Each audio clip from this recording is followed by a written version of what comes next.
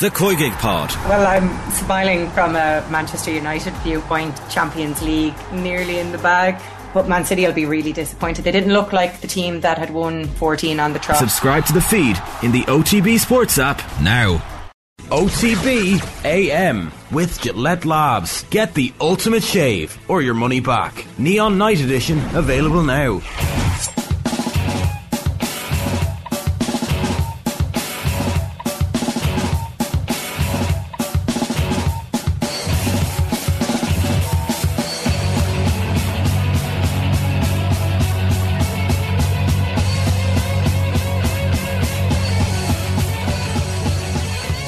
Right, a very good morning to you. It is Wednesday the 16th. It's Tuesday.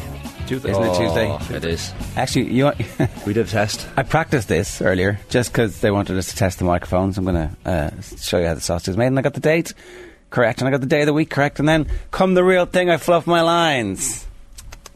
Anyway, Shane is here, Colin is here. What a great start to this morning show. Yeah, we tried. Good morning, how are things? Yeah, very good. I arrived in about 8:15 last night to sit down to watch the football, and I was like, this is going to be crap. And then checked my Twitter, and it was aflame with the VAR audio. I was like, oh. So I rewound and watched that, and then caught up with the goals and missed nothing in the football. But the VAR stuff, it's like they're doing it's almost like it's the GAA. They're doing everything they can not to rip anything off from another sport for fear of being seen to rip something off from another sport. But basically they've invented ref mic from rugby. They've invented ref mic from rugby, and they're like, wow, this is unbelievable.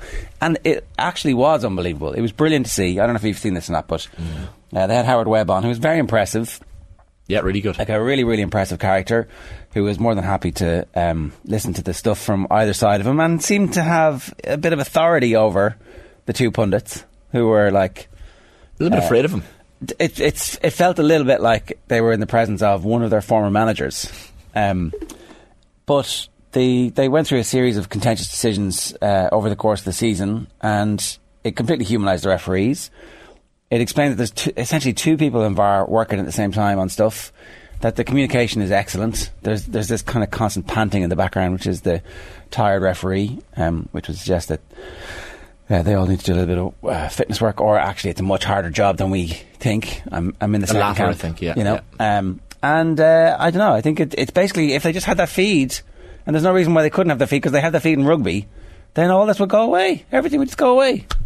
Football has a huge problem with dissent and disrespect by players towards referees. Again, and this would, I think, help solve that huge 10-game ban for saying the stuff that they actually say. It's awful. They get away with murder, these players, like, and you go through the ages, like, remember the old Manchester United teams, they were brutal for it, like, the famous game against Middlesbrough 99 when Roy Keane and Yap Stam and the lads chased down the ref, like, literally chased them around the pitch, right up to the modern day. It's funny, because this is actually have a piece with the BBC commentary at the weekend.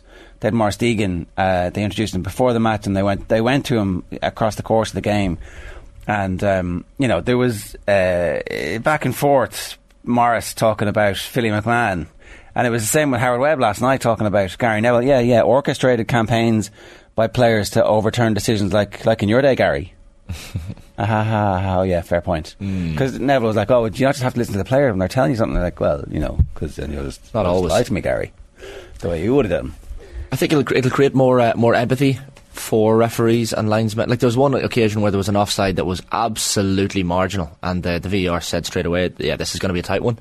And after it was given as onside, and the goal was the Newcastle goal, and it was the linesman starts apologising. Joe Linton. Sorry, lads. Yeah. It's like, you're really apologising for something that the human eye could probably barely just pick up. Yeah, well, he actually did the right thing. I think it's one of those reflex sorries as opposed to Neville picked up on that. I'm like, I mean, people have conversations. True. It may well just be a conversational tick. But really, like, I still have significant doubts about when the ball is kicked. Like, is the ball kicked the moment that the contact is made with the ball? Is the ball kicked finally when the foot leaves the ball and is no longer in contact with each other? They don't actually focus on that. And we could see that what they're focused on is like the line of the last defender and the line of the foremost attacking player. But they don't do any focus on the precise second. And actually, TV isn't high def enough to be able to tell you when the ball leaves the foot. So all of this, I think, is kind of a little bit of bullshit. But anyway, it's our current best bullshit. They've altered the body position since the COVID season when there was goals being ruled out. The parts of the body that had nothing to do with goals scored. I think Sadio Mane got done really badly with his arm, I think, yeah. And they changed that since. But it does seem when they were going through like the audio of a typical decision like they did last night on Monday Night Football, it's like it does all seem kind of overly complicated. It's like it kind of does take the joy out of everything. It's like listening to recordings of like in a NASA station. I know. Yeah, but space mission control. It's real, like, and I know it's ultimately for the benefit of the game, and more correct decisions are being made. But I was like, geez, you'd forget why we're all here in the first place. Like, this is supposed to be enjoyable. The most exciting. You have these guys like so stressed out for. Oh my god, can you just draw that line just to the far guy there, please? Just give me a sec, please. I'll be done in 2 seconds. Yeah. Like, this is supposed to be escapism. Ultimately, well, no, you're Simon Jordan. They're supposed to get it right. I mean, sorry, if it sounds like it's NASA, that's literally the most impressive stuff that human beings have ever done is putting, humans. I think humans the thought they put into this is it's very commendable. And also it's going to get faster and quicker. But I really do think they should be playing this all the time, and they should definitely mic up the refs so that you can hear the player-ref interaction. And I guarantee overnight players will be like, I better watch them saying here. Just cut it. Commercial deals are gone. Cut to it live. Find out what I'm like. not after the game as well. Like, at the end of the game, let's see this. Just do it live. It's a really obvious thing. It's the one thing I really, really love rugby for. Is the relationship between players and refs. And one other thing about rugby, they've started to talk over the ref mic way more now than they used to. Just shut up and let us hear what the referee is saying, and then he's part of your commentary team. Yeah, literally. A little bit of. Well, it's like you say, it takes the fun out of sport, but it doesn't. No, it doesn't. The Kai Havertz one, particularly, the referee is behind. It adds this extra layer of tension where we find out whether or not something actually happened. No, but when every goal is scored now, there's a split second delay. You were like, not like when you were at Old Trafford at the weekend. Yeah, you're waiting. Did you feel that? Those 2 goals are fairly clear cut, I think. But even then, they're going to probably go back to this. Like, was there a VAR decision? No. You didn't have to wait for anything, did you? No VAR decisions. Yeah, I was at Spurs Wolves at the start of the season. There was none either, but I would like to hear what the user experience is like in the stadium. Oh yeah, okay. It's ruined in the game, except the 2 games that you were at. But to your end, I never said that once. I'm just saying it comes across so serious. It's supposed to be escapism. Your point, Ger, about I know it's people's livelihoods. I understand that, but it's the entertainment industry, baby. Yeah, and it doesn't sound very entertaining. These people are have heart attacks. Like, the year is 2023. That your point, Ger, about the moment that the ball is actually kicked. Why don't we have sensors on every single player's foot? I know obviously the ball could be kneed forward or whatever, but at least that would stamp it well. In 50 years' time, there's going to be something crazy like that. Centres and boots. They're going to have so many rules that be like, say, what are we doing here again? Yeah. But like, again, going back to rugby, right? And see, the thing is, it's such a different game, obviously, because there's so many more decisions happening in football than rugby. You can almost predict what's about to happen in rugby from the referee's perspective. Oftentimes in football, like, you could have a split second, like someone's being fouled, or there's a decision to be made. But when a referee makes a call in rugby, 9 times out of 10. Player would be like, fine, I don't agree with it, but whatever, and walks away. Yeah. The game would be so much better off. I cannot stand, it's my biggest pet peeve is the way footballers treat referees. Well, and I think this would all help. I don't think it's going to fix it. I think that there's a cultural issue from parents on sidelines screaming at referees in underage sport, and you can see it, and that comes from, like, pent up, vicarious living, failed athletes. Anyway, that's a tangent. Should bring in the mics for good, says Tom Flynn. Mic up the manager as well. It'll be interesting to hear. Maybe not. No. No need to be micing officials up. Just another reason for people to be moaning. Lead the nonsense to the rugby, says Brian. And then Bobby Dwyer, was anybody else trying to work out their abbreviations? PPV? What was the, or APP? What was it? It was an attacking play. It was like the start of the play. They seem to be.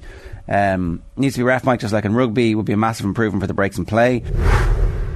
John Dooley says, anybody hear the Stormers coach in Kitchoff's interview yesterday trying to explain the video? I didn't hear it, actually. I didn't see that. So, John, in the comments, maybe you would inform us about, we were just happy we didn't have to get on a plane again because, we like the environment and it's good to, not burn the planet. Is it something like that? That sounds about right. Very good point from Shane in the comments this morning. The cherry picked the footage last night.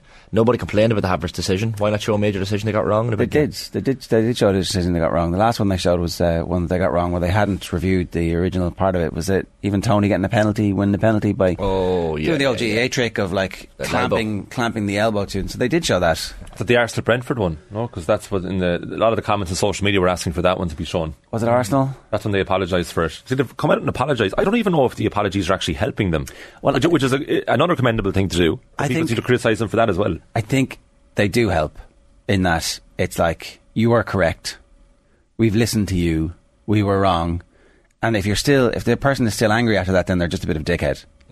Like that's a little bit of friendly advice in human life. When you apologise to somebody and you're sincere about it and the other person is still angry, then that's on them. Do you remember when they did mic up the managers? Big Sam and Dave Bassett about 20 years ago, Bolton against Leicester. It was a part of a TV documentary to show the heart rate of the managers.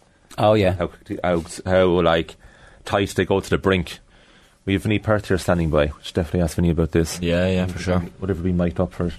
Here's what's coming up between now and 10 o'clock for you this morning. As Colin said, Vinny Perth is standing by. Keith Wood at 20 past 8. Emma Sanders talking football at 8:40. Colin O'Rourke is going to join us live at 8:55. Tommy Rooney's power rankings. It's an orgy of mead today. And then Colin Boyle at 9:30. So anything else very quickly we want to go through? Some well, the game itself, quick bits. Oh, sorry, it was a routine 3-0 win. If you're watching if you watch the two games Leicester and Liverpool played this season, you would think Wout Faes was lumped off a Sunday League match and thrown in because they couldn't find anyone else.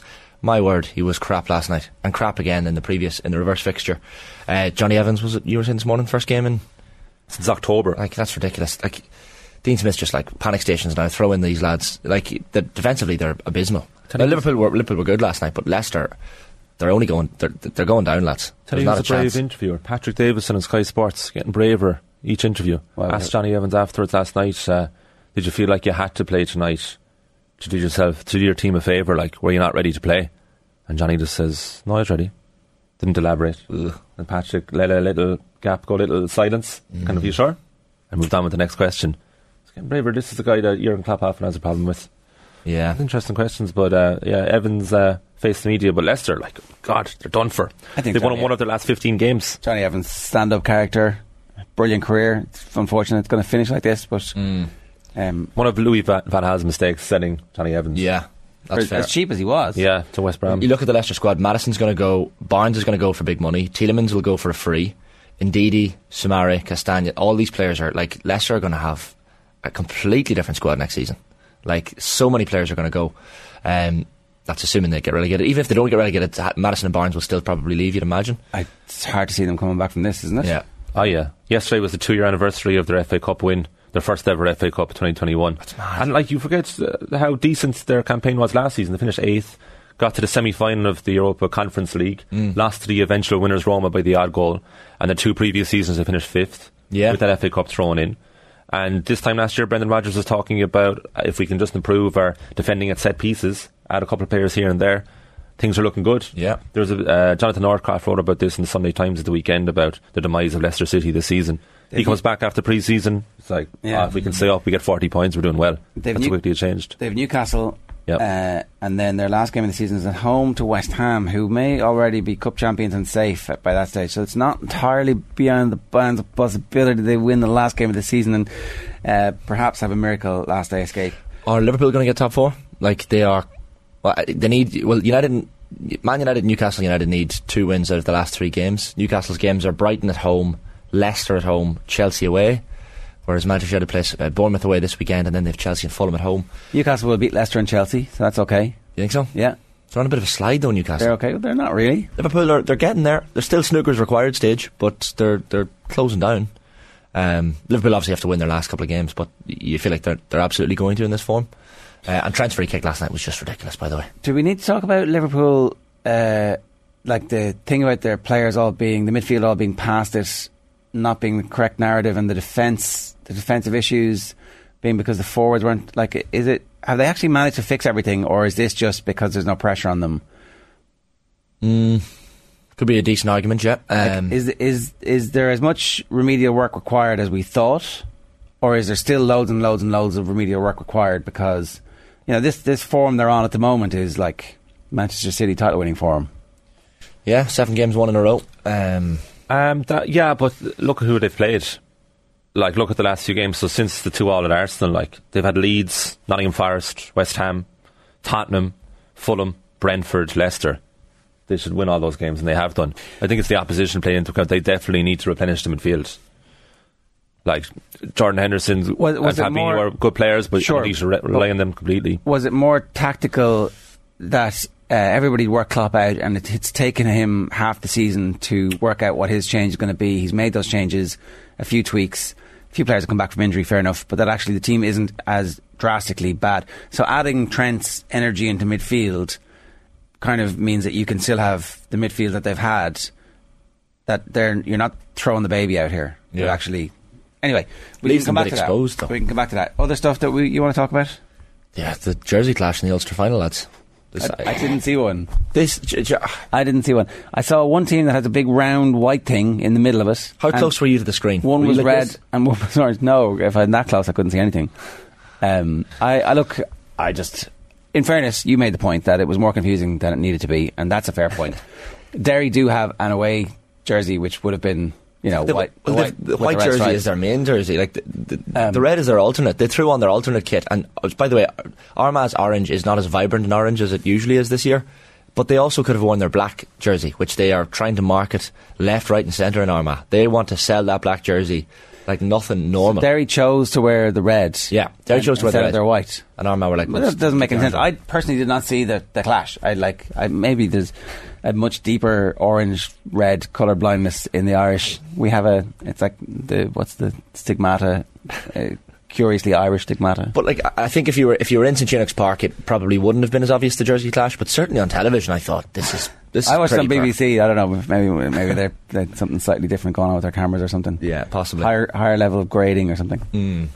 Why didn't they had to change it to make it easier? The whites, I don't know why they didn't wear the whites. I would like to hear the players' perspective. It's not terrible in that photograph that we've put up. It's not terrible in that photograph because there's a big white stripe in the middle of it. Yeah, but that's because it's close up. But on the TV, it's far away as well. For the TV viewer, there was 30,000 people in Ulster that it was probably fine for. But for the hundreds of thousands probably watching on TV and if that home. I was looking at Twitter getting angry about this, and I was like, I don't see this.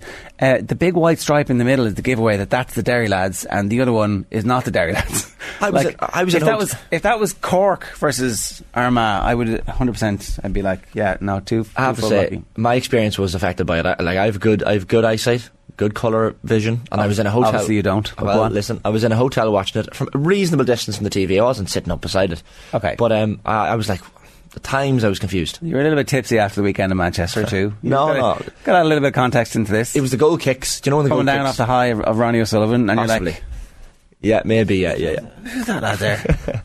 Maybe that was it. Cloudy. I'd like to hear the players' thoughts on it. Yeah. Were they able to see?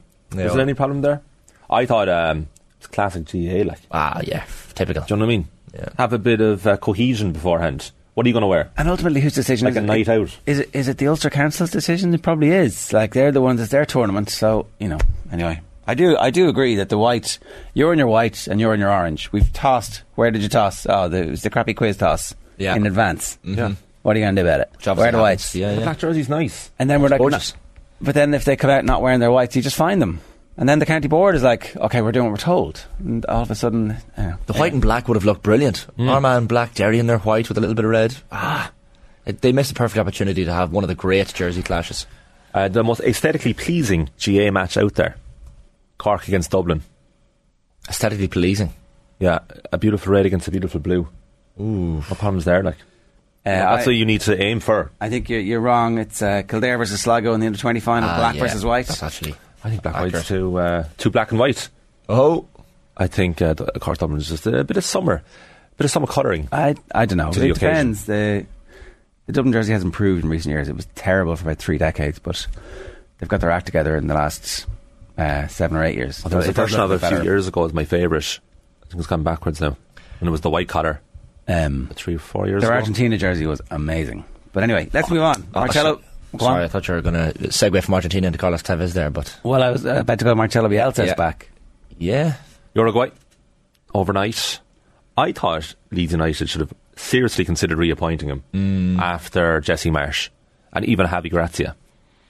But if Big Sam keeps them up, obviously it's job done.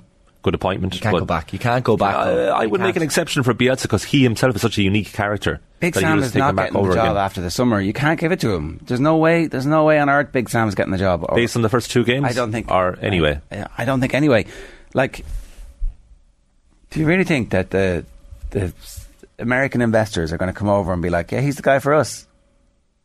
They're not. They're not going to do that. No, he could win them over with his salesmanship. Wow. And you were saying there was an amazing story on the football kickoff last week where Big Sam just chartered a jet one time because there was a plane delay. Yeah, I was talking to Keith Tracy about this. So Tracy played under Big Sam at Blackburn. I was saying when he was Newcastle manager, he was only there for like 8 months. Yeah. Got a helicopter in, but they took the company car off him when he was leaving, so he had to get a lift home. The quick demise of Big Sam. But Keith Tracy was saying, yeah, similar stories. I have one for you there. When they were travelling somewhere with Blackburn, flight was delayed.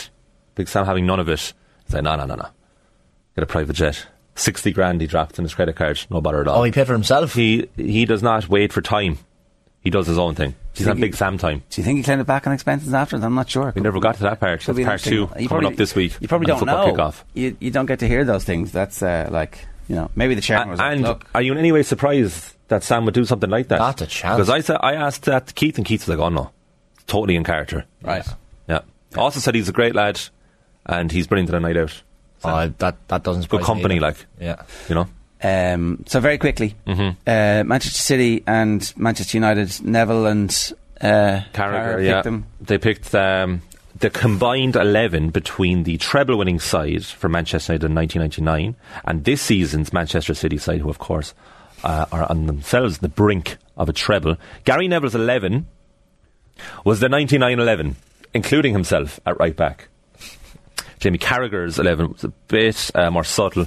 He had Kyle Walker at right back, Ruben Diaz centre half with Jaap Stam, Ilkay Gundogan and Jack Grealish in midfield with De Bruyne and Haaland up top. Took Gary Neville out, obviously. Obviously took Gary Neville out, but kept Irwin, Stam, Schmeichel, Keane and Beckham in his 11. Grealish's stats superior this season than Giggs' were in 99. Giggs up to the final had 3 goals and 1 assist all season. Not a great campaign. I wouldn't massively argue with Carragher's team except for Scholes being taken out.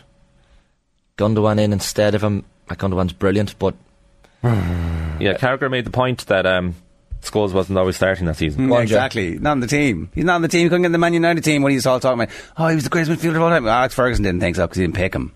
Scored in the FA Cup final against Newcastle that season. Pretty important at various junctures throughout the season as well. Couldn't get in the team.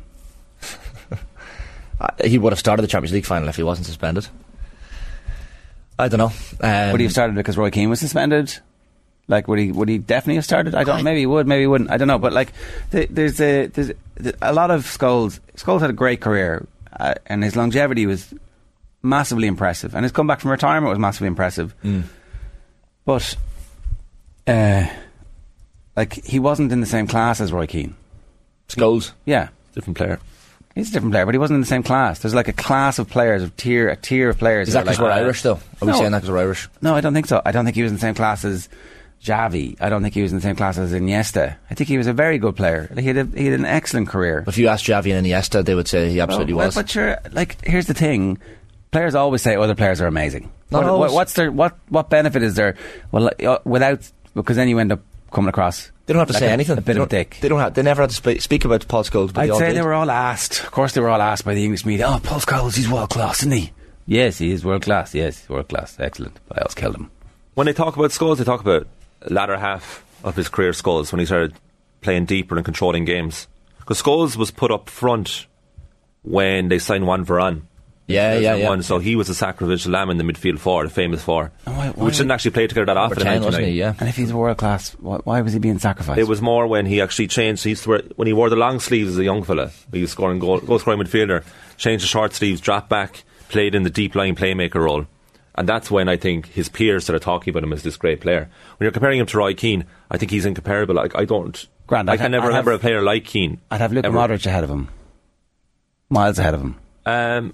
Miles and miles. Yeah, longevity at the top level, probably. I mean, you forget Scholes retired and came back, of course, after 6 months. I gave him extra points for his longevity. OTB AM with Gillette Labs. Get the ultimate shave or your money back. Neon Night Edition available now.